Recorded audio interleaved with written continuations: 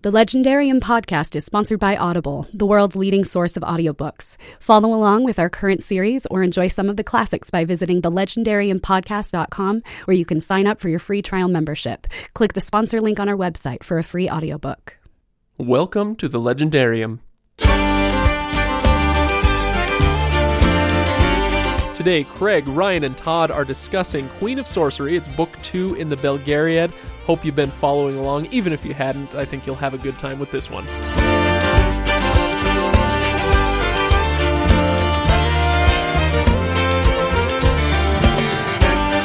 Yes, it is the Legendarium podcast. Welcome, everybody. I am Craig Hanks.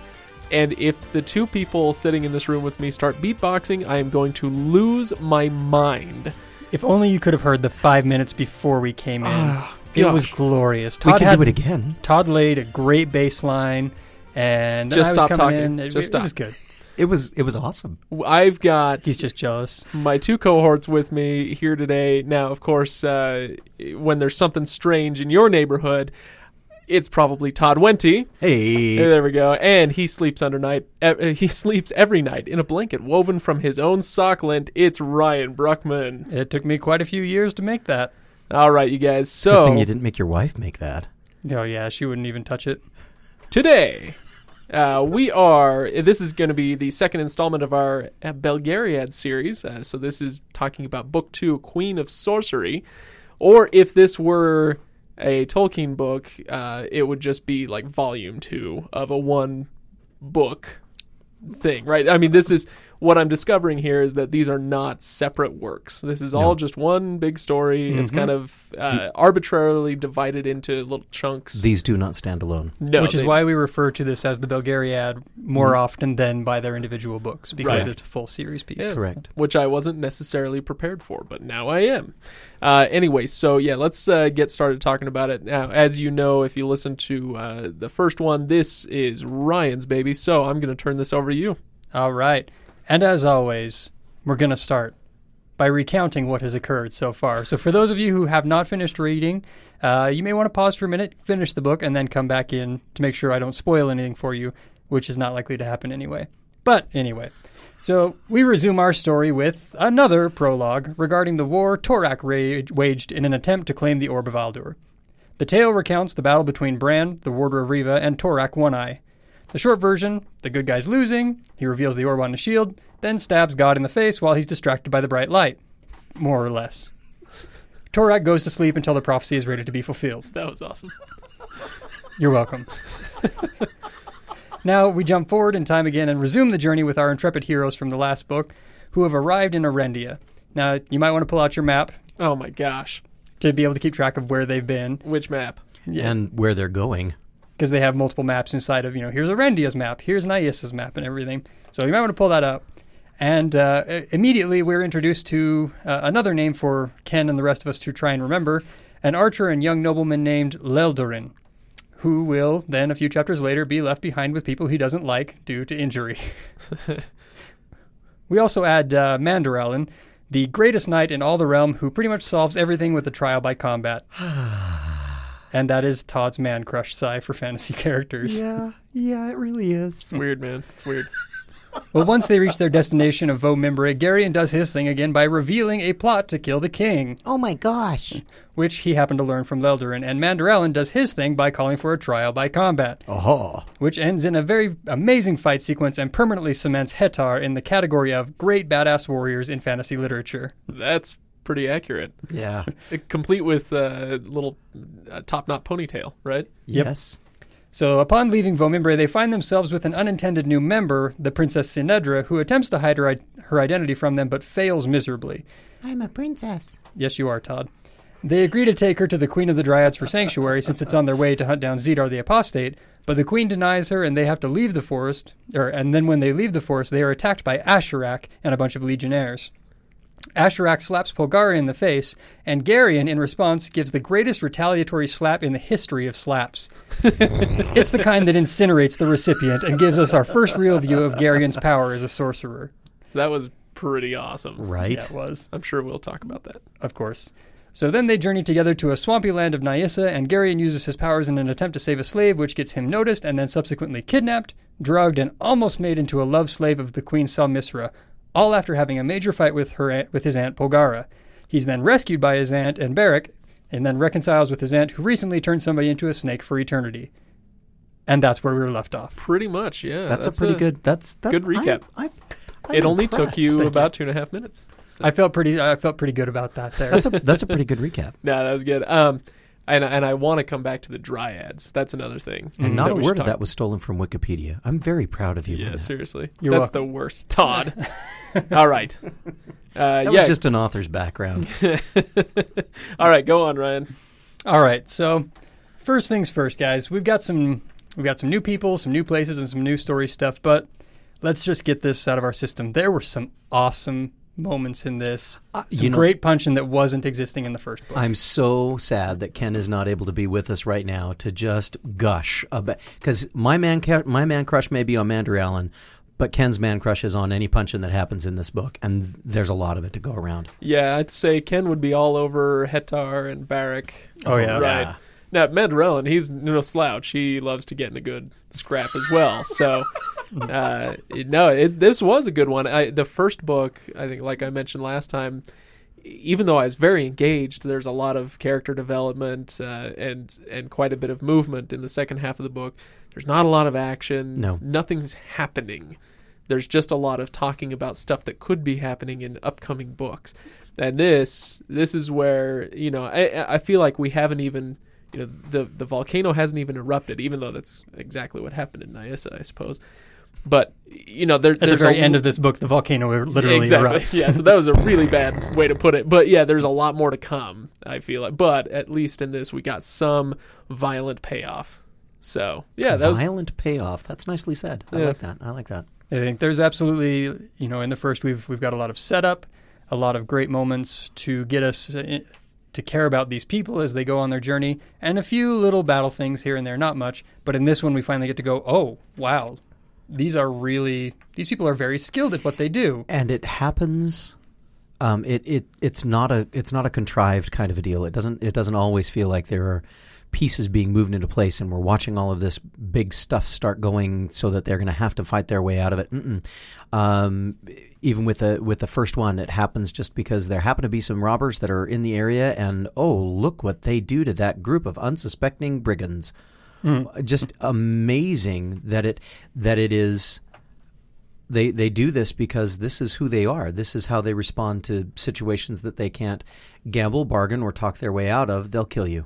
Mm-hmm. Without much hesitation. Somebody should talk to Han Solo about that. Except for Dernick. Dernick is the one character. Isn't that why they call him Goodman Dernick? No, I don't think so, but I'm impressed that you went that way. Applies. That's nice. I like that.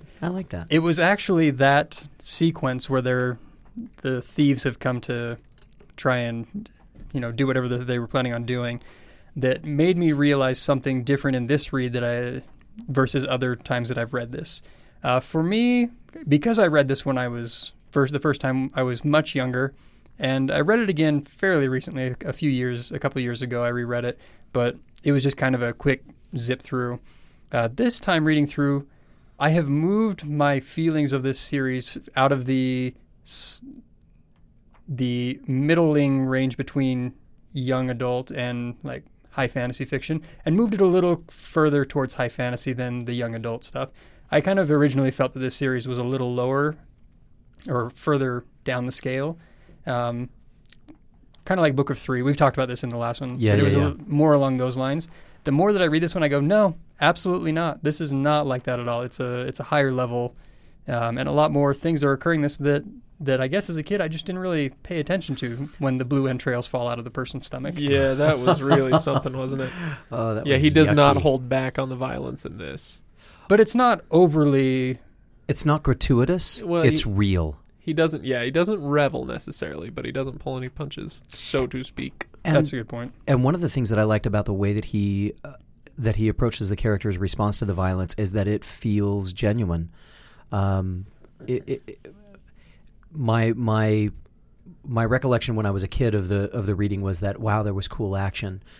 going through it this time and reading about and reading Dernick's response and reaction to the first time that he is in battle and kills another human being. Yeah. That was it's a very real kind of a moment that I don't think I'm trying to think. I'm not sure that I don't remember seeing anything like that in The Hobbit. I don't remember seeing anything like that in Lord of the Rings from any of the characters and the character development that they did. This was a unique moment, I thought. And I liked Garion's. He sees it happen, and he responds to it much more like a youth does, and we get that view of it through David Eddings' writings. Not just a scene that's laid out, but all of the things afterwards. Do we bury them? What do we do with the bodies? Mm-hmm. I don't think in any other fantasy literature I've ever seen do they deal with the reality. Now our campsite is littered with corpses. What do we do now?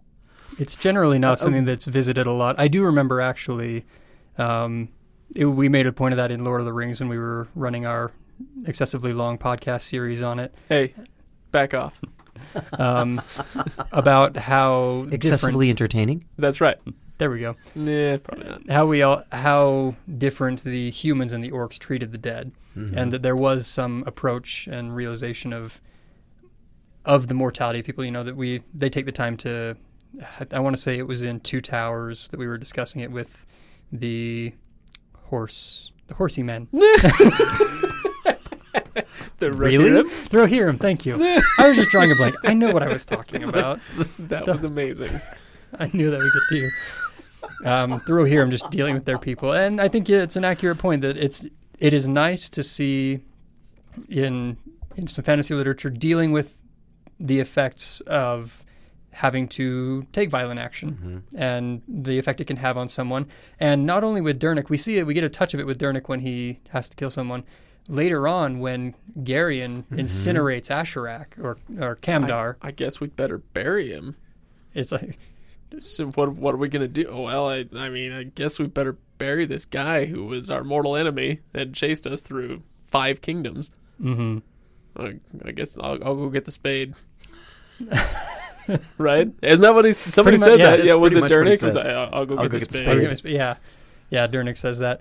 But we get to visit it from 2 very different approaches, and we get to see Garion's viewpoint of it. And it's something that we can take and look into, our own humanity and dealing with what happens when you're pushed to doing something that you are not normally comfortable doing. For them specifically, we're dealing with they've had to kill. But it could be a few other variations for each of us, and dealing with that on the human aspect of it. I don't know. I can't think of anything off the top of my head that I've had to go through that's like, well, that pushed me beyond my limits. That made me question my humanity and whether I'm a good person or not, or a bad person. I'm fairly certain I'm a bad person, but I'm very appreciative. Jokes. Okay. My point would be skipping past the jokes that we all knew were coming. When for those who don't know, I was a missionary in France for a couple years, and when I got back, I would tell people all the time. In fact, I remember very clearly it came up in a job interview for a job in sales.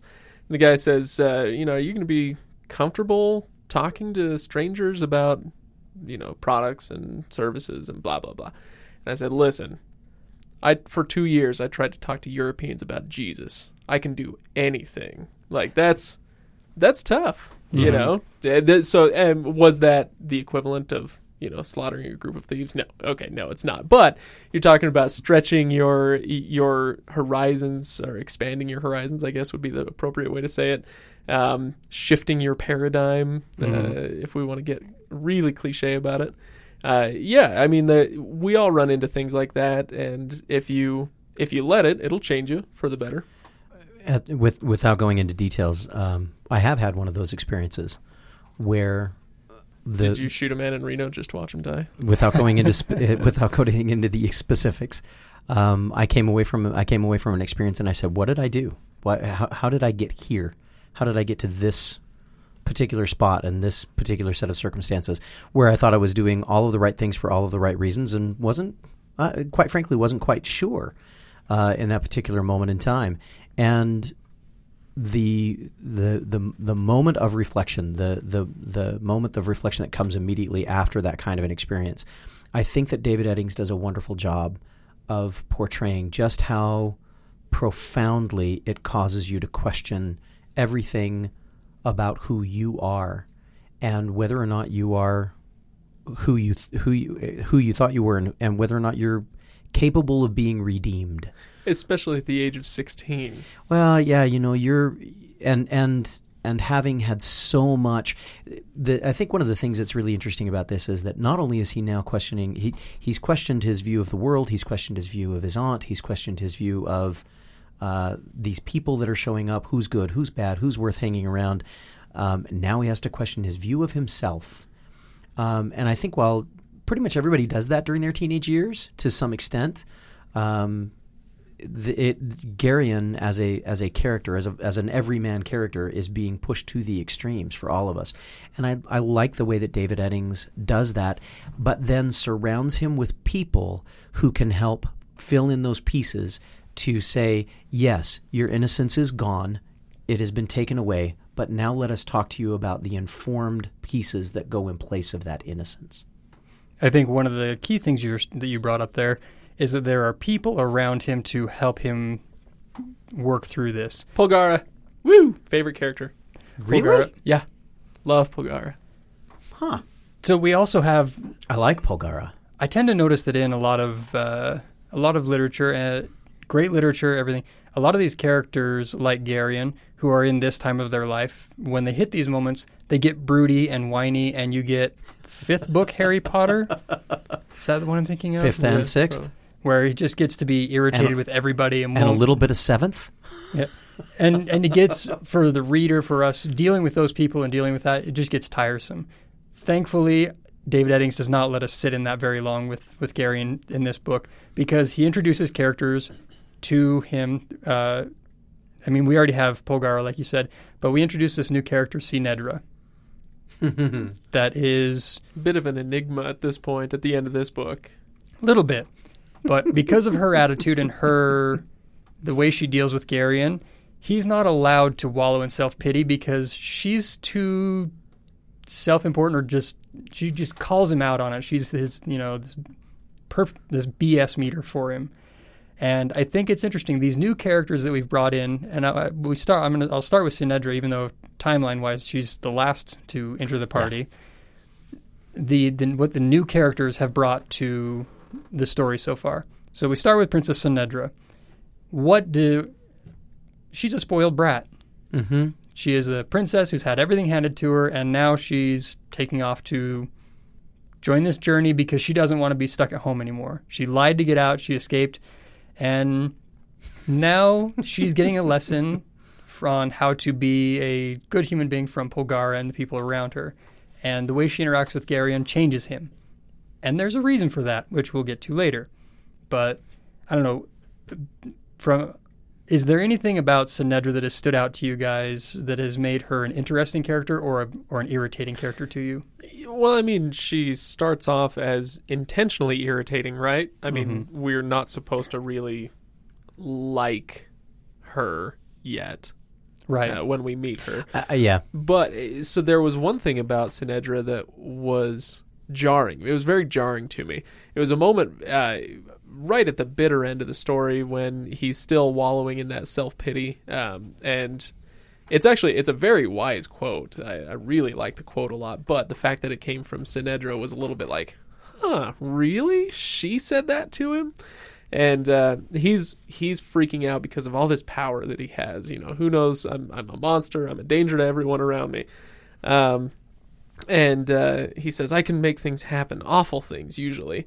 So, she said maddeningly, I can make awful things happen too. Or at least I could back in Tol Honeth. One word from me could have sent a servant to the whipping post, or to the I can't even say the word, or to the headsman's block. I didn't do it, of course, but I could have. Power is power. The results are the same. You don't have to hurt people if you don't want to. Power is power, and and he's feeling like, oh gosh, I'm alone in the world. Nobody understands what I'm going through. And she's like, no, I mean, I know what you're going through. I've had to deal with this. And so I thought they were very wise words, and something that made me stop and go, oh, okay, yeah. We use the word magic powers or whatever, but really power is power. It's the same thing.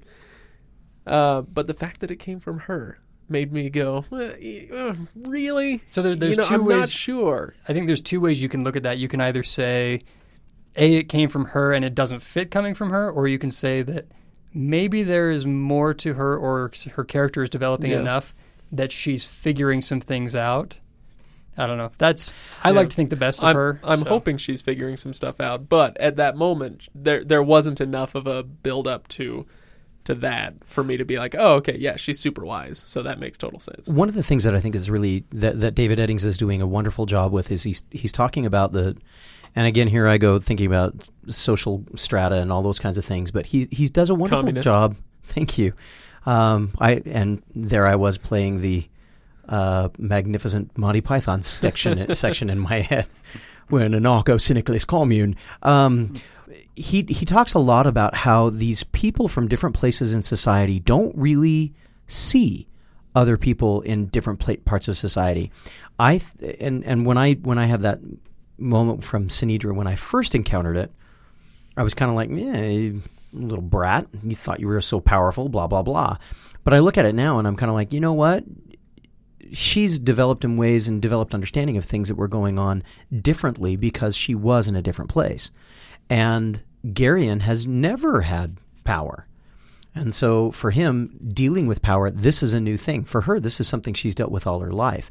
We see that different people mature at different situations because of the circumstances that they find themselves in life.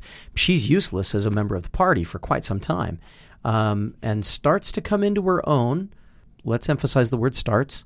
But as she goes through that, it doesn't mean that she doesn't have things to offer this party. And I think each one of these characters, while she is to me the most annoying and grating of all of the characters at this point in time, she does grow on me. I like her. Seeing her here, I'm like, oh yeah, this is what she was like. Because I remember her very differently. Yeah, she tends to be a bit different by the time you finish the series. Wait until book 5. There's actually, that brought to mind, there's a moment where I think we get a chance to see why she might be able to grow inside this group more so than others. And it's after she is revealed as who she is. Polgara turns to her and calls her foolish, basically. And she responds, she says, "How dare you speak to me like that? You seem to forget who I am." "Young lady," Silk said urbanely, "I think you'd be amazed at how little Polgara is concerned about who you are." "Polgara?" Sinedra faltered. "The Polgara? I thought you said that she was your sister." "I lied," Silk confessed. "It's a vice I have." Love that guy. I love He goes through. And then Pol points out he's Prince Keldar of Drasnia and kind of lists the titles of everybody there. And I'm trying to find the exact word she uses here. This is good radio. Oh, there we go. Yeah, I know. You're welcome. There it is. She says, he's Prince Keldar of Drasnia. The others have similar eminence. I'm sure you can see how little your title impresses us. We have our own titles, so we know how empty they are. It's a great moment to immediately kind of put her on the same playing ground with these others and say, hey, look, yeah, we know you had a title. We all have them too, and we know that they mean nothing, and you need to learn that too really quick. Now, something else Todd brought up about people being able to don't ever always see people in different groups the same way, or don't even get to really see them and interact with them. That really stands true in the land of Arendia, where Leldarin is from. And that's, further in the front of the book, we get to dealing with Leldarin and Garion. As they're going along, the land is set up in a very feudal setup. Yeah. There are That's lords exactly and what it is. serfs. Yes. This is England Yes. in the 10th century. And maybe maybe a little later. currently. It Anyway, bears some but what were you similarity. saying? I want to come back to that idea. Anyway, well, I'm bringing up the fact that so we have two things that we draw from the time in Arendia. One is the relationship between Garion and Leldarin. It evolves as Garion tries to show to Leldarin the people that he's seeing with his eyes but not seeing at all, because as far as Eldarin is concerned, they're just serfs. Part of the landscape. Yeah, they're serfs. Don't you understand, Gary? They're serfs. This is what they do. This is what they are. Right. This is the way things have been and always will be, and forever and ever shall be. Position and positioning. Okay. 10 points to anybody out there who can name the show that is from. And somebody is typing madly onto our Facebook page right now. It has to go onto the Facebook page, ladies and gentlemen. Society for the Protection, what is it, spew that Hermione creates? That's what this reminds me of.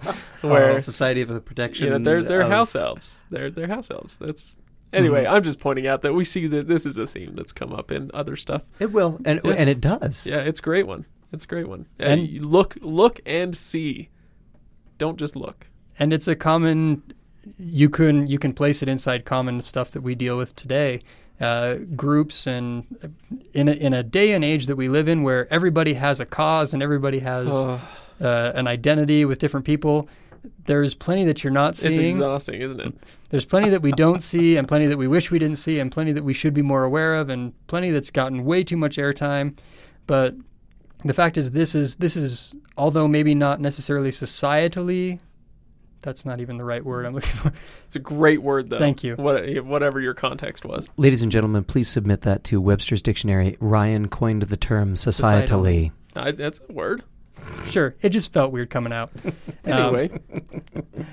Boy, we're good at this, you guys. I know. This is high quality. So even though it's not necessarily class levels that we're dealing with in terms of as like lords and serfs, we do have things like that we're dealing with today that we can look at. Yeah. That we can look at and recognize some similarities. Well, and anybody who thinks that we operate on something other than a class system isn't really seeing. Hasn't walked through a downtown area ever.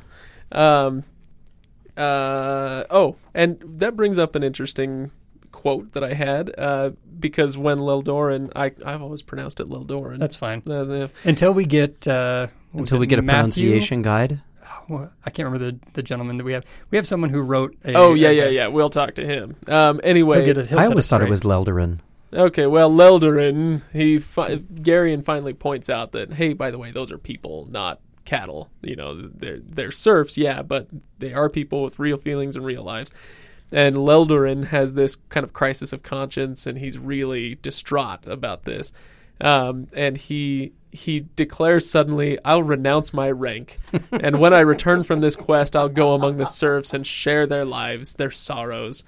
And then there's a great line that Garion delivers to him. He says, what good will that do? How would your suffering in any way make theirs less? Right. And this is a lesson I wish we could learn today.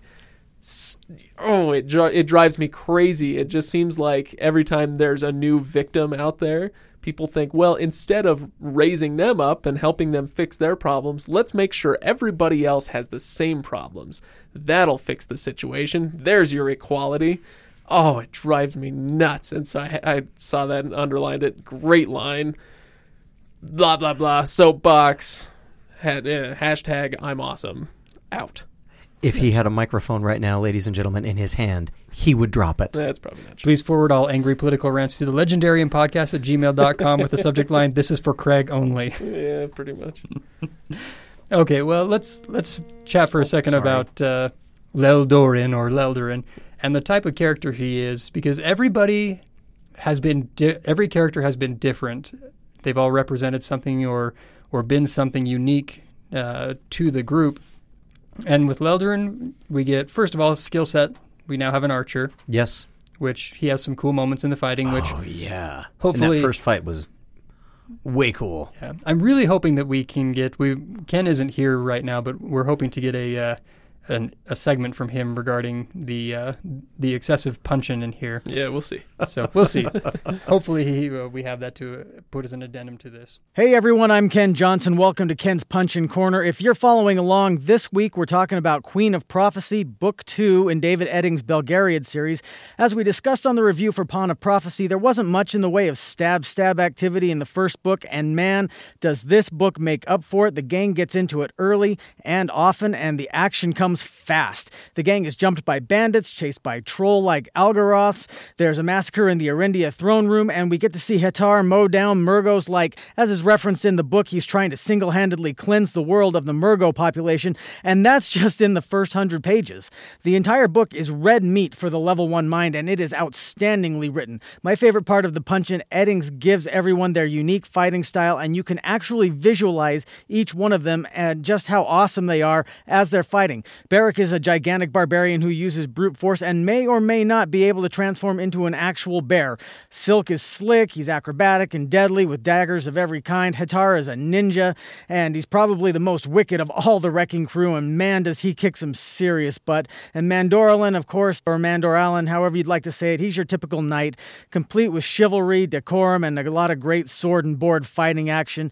And there's a chapter early in the book where he honor stomps through an entire battlefield with the aid of jousting lance, and it's just fun.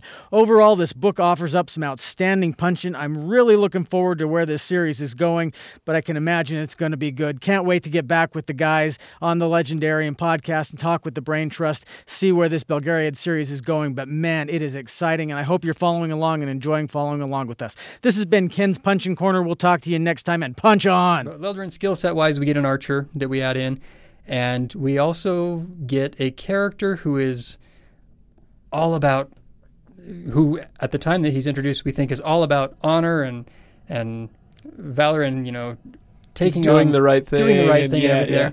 Mandoralan and or Leldorin. Leldorin first, and then he gets Leldorin. showed up by Mandoralan when he shows up later.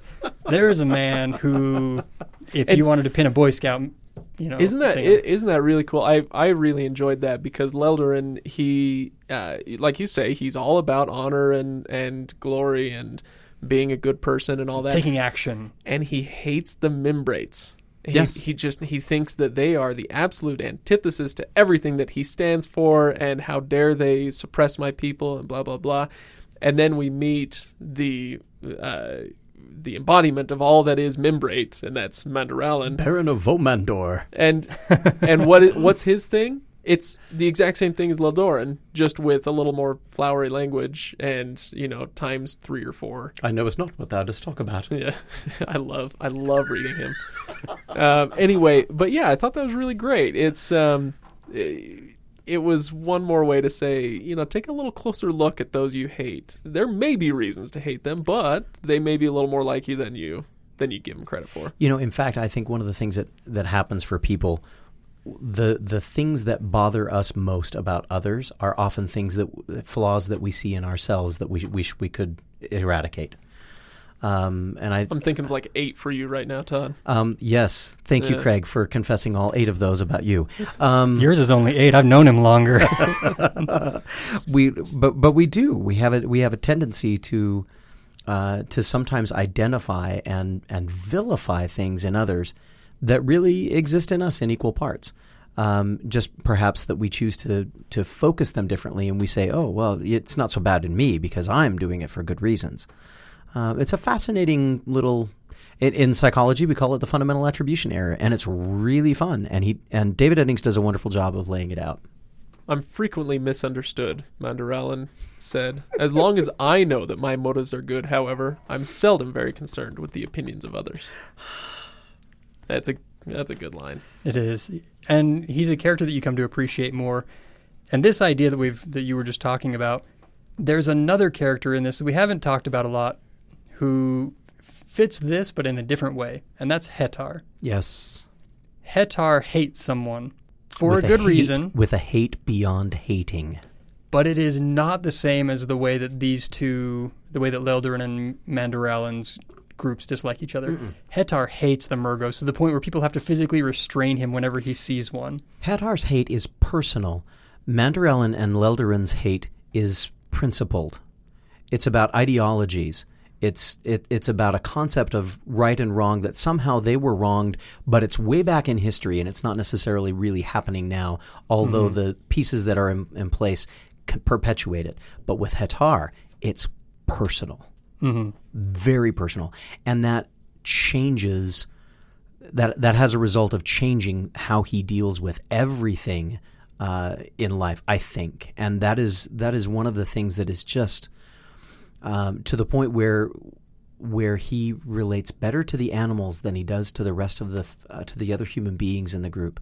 Really, when Hatar is first introduced for me, I'm kind of like, whoa.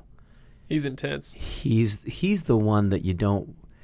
Do you remember Jack Palance in City Slickers when he first comes out? Yeah. And everybody looks at him and they're like, Curly, did you kill anybody? They ain't over yet, kind of a deal. And you just have this feeling that he really is somebody that you want on your side, but you don't want to stand too close to him ever. He's a bad man.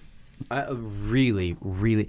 And the moment that we get when Garion is riding with Hatar and Hatar describes where this hatred came from, it's a very sobering moment I think it's intended to be a sobering moment for Garion, but it's also a very sobering moment for me as a reader to say, what really would I respond if I were forced to come to grips with this kind of grief and loss and despicableness? How would I maintain my humanity? It's a really powerful question, I think. And David Eddings poses it through this character of Hatar. What do you do with it? How do you maintain any kind of ability to keep moving? Hatar's way of keeping moving was killing Murgos. And learning to speak telepathically to horses. I mean, that'll just come in handy for anybody, really. It's a great party trick. It really is, especially in that time frame. Okay. The moment when Barrack goes to get on a horse?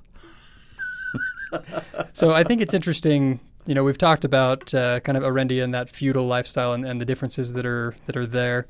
Then we progress in and we get to Tol Nedra, which is a totally different area on its own in terms of how that they handle things. It is the greed capital of the world. Can I just say, okay, we went from Sendar, which was like, I don't know, Scotland or something like that. Yeah, I would have called it the Highlands. And then we go, or is it Sendaria? Sorry. Sendaria. Yeah. And then we go to Scandinavia. We hit England. Now we're in Rome. We're about to go down to Egypt. These are all very recognizable cultures and peoples. If you paid attention in AP World History, apparently. Yeah, they are. They are. And in including the way that they accoutrement themselves. Right. Well, that's some of the dead giveaways. When we get to Nyissa, the people, they shave themselves completely. They adorn their eyes elaborately. There's crocodiles and there's storms and there's, anyway. It's swamps and the rivers. And yeah. It's all very, very familiar. And Hatar as a horseman, I look at that and I say, oh, okay, I know where this one's coming from. Right. And I guess there's actually a couple of directions you could take it from, but it certainly smacks very much of the Mongols. Exactly. Yep. The way he's described, I think of Attila the Hun. Yes. He's got this long black ponytail coming off this scalp that he's got. Yeah. Anyway, Tol Nedra. Yeah. So we're into Tol Nedra, Rome. And I think it's a very apt description of this area, and we don't need to spend a lot of time about the politics of Tol Nedra because we understand that. It's what happens when they leave there that we want to talk about. And you actually said you wanted to bring this up because we go into the forest. The Dryads. Okay. The Dryads. I'm really excited about this part. First of all, there's the part when they walk into the forest of the Dryads. Nobody knows what the Dryads are, including the reader. You're like, oh, this is, it's all very mysterious. This is a curious place, Mandaralan said, looking around a bit uncomfortably. Methinks I feel a presence here, a presence not altogether friendly. The wood is alive, Sinedra told him. It doesn't really like strangers. Straight out of Tolkien. I mean, straight out of Tolkien, word for word almost, right? I'm not crazy here. I mean, I know I tend to see parallels where other people don't because I'm completely obsessed. I get that. But this is a thing in fantasy, angry forests. Yes. But okay, that being said, that and made in me really poorly made, environmentally friendly 80s films. right. So that being said, we go into the forest, we meet these Dryads, and I loved this portion. I loved it so much because so much of what we've done so far in this fantasy book has been it's a little bit like watching Game of Thrones, where it's a fantasy, but really it's just kind of a soap opera.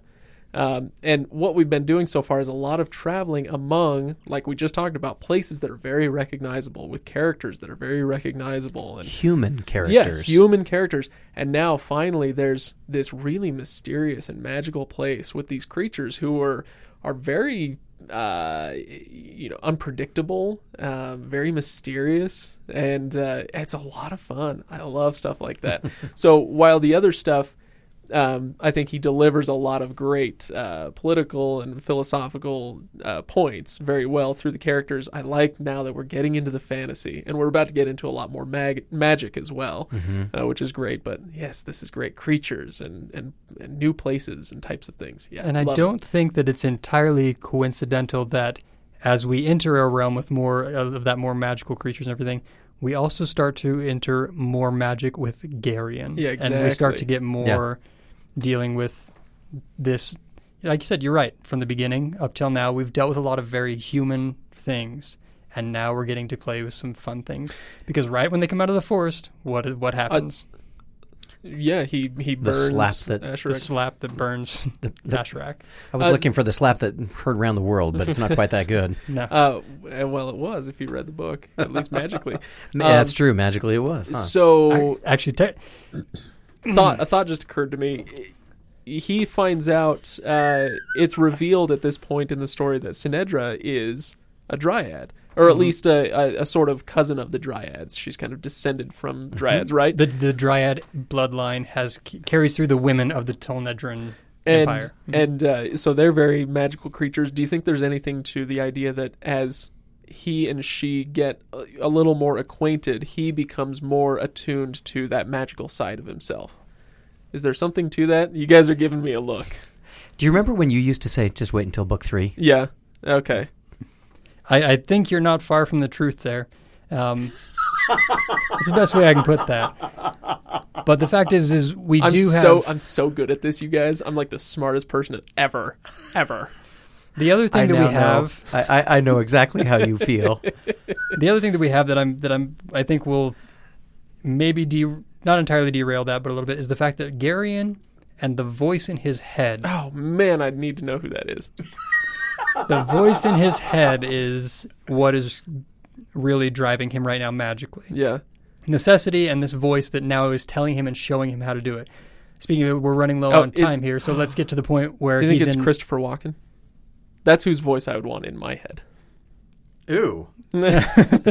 Garion. No, just look at your blood. Don't even do it. Look at your blood. Make it look like this. No, that was not even good. Fine. So Fine. if we're running out of time, are we going to talk about Mandarallen at all? We've jumped around him. Are we going to talk about Mandarallen at all? Okay, let's finish up here really quick, and then we will open up the floor to allow you to not hit Mandarallen. We got to finish up some things in the story here. They leave the what are the dryads? We burn Asherak, and then we end up in Egypt. We end up in the land of Nyissa, where we get this new group of people who are worshiping the serpents, and we get the first appearance of an actual god in the story. Oh yeah, that was great. We get the god Issa is summoned down in a moment between Polgara and Queen Salmisra, which, by the way, I'll say that for my final piece to bring up with you guys. We get the introduction that these gods can interact with this world. Mm-hmm. They have the ability to be present, sort of, and that may be something to be aware of as we go down in the future, down the road, that the gods are not as hands-off as they may have been purported to be. Right. So, or at least they are no longer going to be as hands-off, perhaps. That's a good point. Yeah. Say that. Yeah. So Mandarallen. Yeah. So Todd, if there was an eHarmony profile for Mandarallen, what would it look like? It would be filled with swords, gleaming iron, magnificent. This is gross. Well, I don't know where you were going. I'm thinking about magnificent sets of armor, and I know what you're thinking. When I read this first. And every time since then, I want Mandarallen to burst into song and sing Camelot at the top of his lungs. I really do.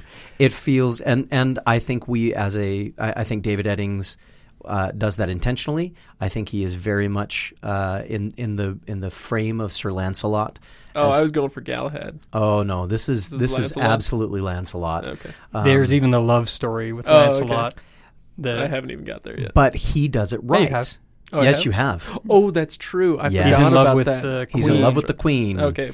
Which someone else is that way too, but it's a little different story there. Yeah, it winds up being a little different. That's because Mandarellen actually does have the strength to resist. Anyway, it's a really but the thing that I like most about Mandarellen is this recurring theme. He and Beric now become a major part of the comic relief for this series for me forever. And it's over and over again. In fact, there's one of the quotes that I read. I literally laughed out loud, and my wife was like, "What are you talking about?" And it was when they were going into Vaumembre, and they were trying to get into the keep, and the knight from on top says, "Sir Mandarellen the bastard, we have all heard," a swarthy knight in black and emerald armor sneered, "but who is the red-bearded ape who so maligns his betters?" And, "You're going to take that?" Beric asked Mandarellen. "It's more or less true," Mandarellen admitted with a pained look, "since there was some temporary irregularity of my birth, which still raises questions about my legitimacy." This moment, the bastard son, the bastard Baron of Vaumandor, and Beric's always looking at him. "Are you going to put up with that? Well, you know you're going to need to get that changed." I've watched you punch people for a lot less. But alas, it is true. And this interaction between the two of them really becomes, they start out really being very dissatisfied with each other, not wanting to be around each other. And I watch this relationship starting to become brothers in arms, and they're really fun. It is absolutely one of my favorite parts of this entire series. "Oh, I am Mandarellen, bastard son and Baron of Vaumandor." And Beric, "You really need to stop saying that." I love a few lines after that when the guy calls Beric something, you're a red furry ape or something like that, and then he says something about his beard, and then he punches him in the face. "Anyone else want to say anything about my beard?" He knocks him off his horse. with one blow. But the other thing about Mandarellen that's really interesting, Mandarellen has that moment with Leldoran where he basically tells Leldoran that he's going to die, and it will be his fault that the entire party is overrun by Murgos trying to stop them from their process if he doesn't just allow himself to be taken care of. And Garion, his reaction to him when he walks up and he says, "Why did you do that?" And he looks at him and says, "Don't you understand? The boy's sense of honor is so strong that he would have stayed with us because that was what he needed to do. I needed to make sure that I made him aware that his sense of honor was going to kill us, so that his sense of honor could get him to go away from us." Mandarellen has an insight about people that nobody else in this group has. Everybody has their insight. Mandarellen's is very valuable and becomes valuable as they continue to go through. But Mandarellen, he's my favorite. He's my favorite. He's very funny. Oh my goodness. I love him. He's a great character. And David Eddings' writing. This is one of the places where I really appreciate David Eddings' writing. David Eddings never stops writing Mandarellen as Mandarellen. He never switches speech. He never drops his speech. It's always the very formal these and thous in the midst of everybody else talking this regular kind of colloquial speech. Mandarellen maintains this high level of speech, and David Eddings does a wonderful job of making sure that it stays, and that Mandarellen never notices it, never apologizes for it. It's just how he is. Greg, did you have any final thoughts you wanted to bring to the table? Yeah, last one for me. This is a really refreshing departure from the very typical fantasy story, which is the wise old wizard takes the young apprentice and the rest of the company through the adventure, right? You remember the episode when they're going to meet the Dryads, they get attacked by the Mudmen, and how are we going to defeat them? And everybody's chopping their arms off, but they're made of mud. What are you going to do? And so then Polgara and Belgariad show up, and then That's right. So Belgariad thrusts one hand forward, palm up, fire. He commanded. A sizzling bolt of lightning shoots up into the clouds, and it disturbs the clouds, and they all gather together, and there's a huge thunderclap. And then Polgara raised her hand. "Water," she said in a powerful voice. The clouds burst open. Rain fell so heavily that it seemed the air itself had turned to water. And basically they wash out the mudmen. Mm-hmm. And that just made me go, oh, wow, 2 magicians, 2 wise old wizards in this story. And they work so well together. Mm-hmm. Not only in a magical way, but in a personality way. They have a great interaction. So that's my final thought. There's not a lot to go into this yet, but it's just nice. There are 2 wizards. It's a little bit of a departure, and you're not just counting on one person to get everything done all the time.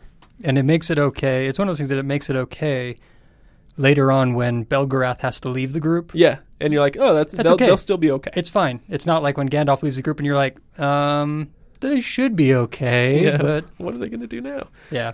Okay. Fly, you fools. So my last little thing I want to bring up is based on relationships between people again, and it's specifically the relationship between Polgara and Garion. Love it. Yeah. It is so good. When you get towards the end of this book, there is a scene where Garion finally lets everything that has troubled him, he releases it all right at his aunt. In front of everybody. In front of everybody. Calls her a monster. You're not even human. How dare you? It's it's something that just about every human can recognize as having been on both sides of that sort of moment. Yep. And it makes, to me, to have such a powerful character as Polgara is, and such an interesting character as Garion is, and to have the interaction right there be so raw and so human, and her response it floored me. Like, it's just, I'm just going, that would be terrifying when they talk about Polgara's fury, a sorcerer's fury and lightning and fire and everything there. Her fury in that moment to totally just dismantle Garion, and out of love and frustration and everything, it was a moment that made me very much appreciate this series, and these relationships matter. It's more than just a group walking around. The relationships between these people are important. Very. So. Yep. Well, are we wrapped up then, gentlemen? I think we're going to wrap it up. The next thing the next book in the series is the Magician's Gambit. Yep. So start reading that one, tackle that one. You're going to get to know a little bit more about the orb and how it got stolen, and you're going to meet more new characters, because that never stops in this series. Nope. Not only do you start reading Magician's Gambit, but you also order Volume 2, because this is not in ebook form, unfortunately, for many of us. You've got to order it, and finding a copy in your local bookstore is going to be a little bit difficult. So hop on Amazon, order it. We're just about finished up with Volume 1, which includes books 1 through 3. We'll finish up book 3 in a couple weeks, and then move on to Volume 2, which is books 4 and 5. And while you're there on Amazon, What? Oh, yeah, good point. What? Yeah, by the way, it's not in ebook form, but this is in audiobook form. You can get this on Audible. So as we mentioned up front, at the front of the podcast, Audible is now a sponsor of ours. And so we would appreciate your support if you have not signed up for Audible yet. First of all, shame on you. It's a wonderful service. Second of all, go onto our website before you go there. Click on the link at thelegendariumpodcast.com. You'll find the sponsor link at the bottom of every page. And click on that to go sign up for your 1 month free membership. With that 1 month free, you do get a single credit, and you can cash that in for one of these audiobooks to follow along with the podcast. So go check it out. Before we take off finally for this week, I'll just do a quick shout out. We wrapped up this month looking pretty good. We got some great listenership coming in this month. And so I just want to highlight our new country of interest outside the U.S. A full 9.5% of our listening, or of our downloads this month, came from Germany. So hats off to you, Germany. I have no idea how to say that in German. Willkommen. Well, yeah, Deutschland. Yeah. So anyway, thank you, everybody. Obviously, everybody for tuning in. We appreciate. Don't you have to say that really loud and kind of angry? No. Only when I'm talking to you, Todd. No, thank you everybody for tuning in. But it is always, obviously, it's a ton of fun for us to see when obviously there's a pocket of people that are just downloading our podcast like crazy in Germany. It's awesome. I love stuff like that. And so, yeah, David Hasselhoff, we're coming to get you. We're the next big thing. We will sign off. Sorry that there was no Kenn, and so this was a far more intellectual podcast than you're used to. But don't worry, he'll come dumb things down again next time. I'm kidding, Kenn. All right, have a good week, you guys. Magician's Gambit coming up.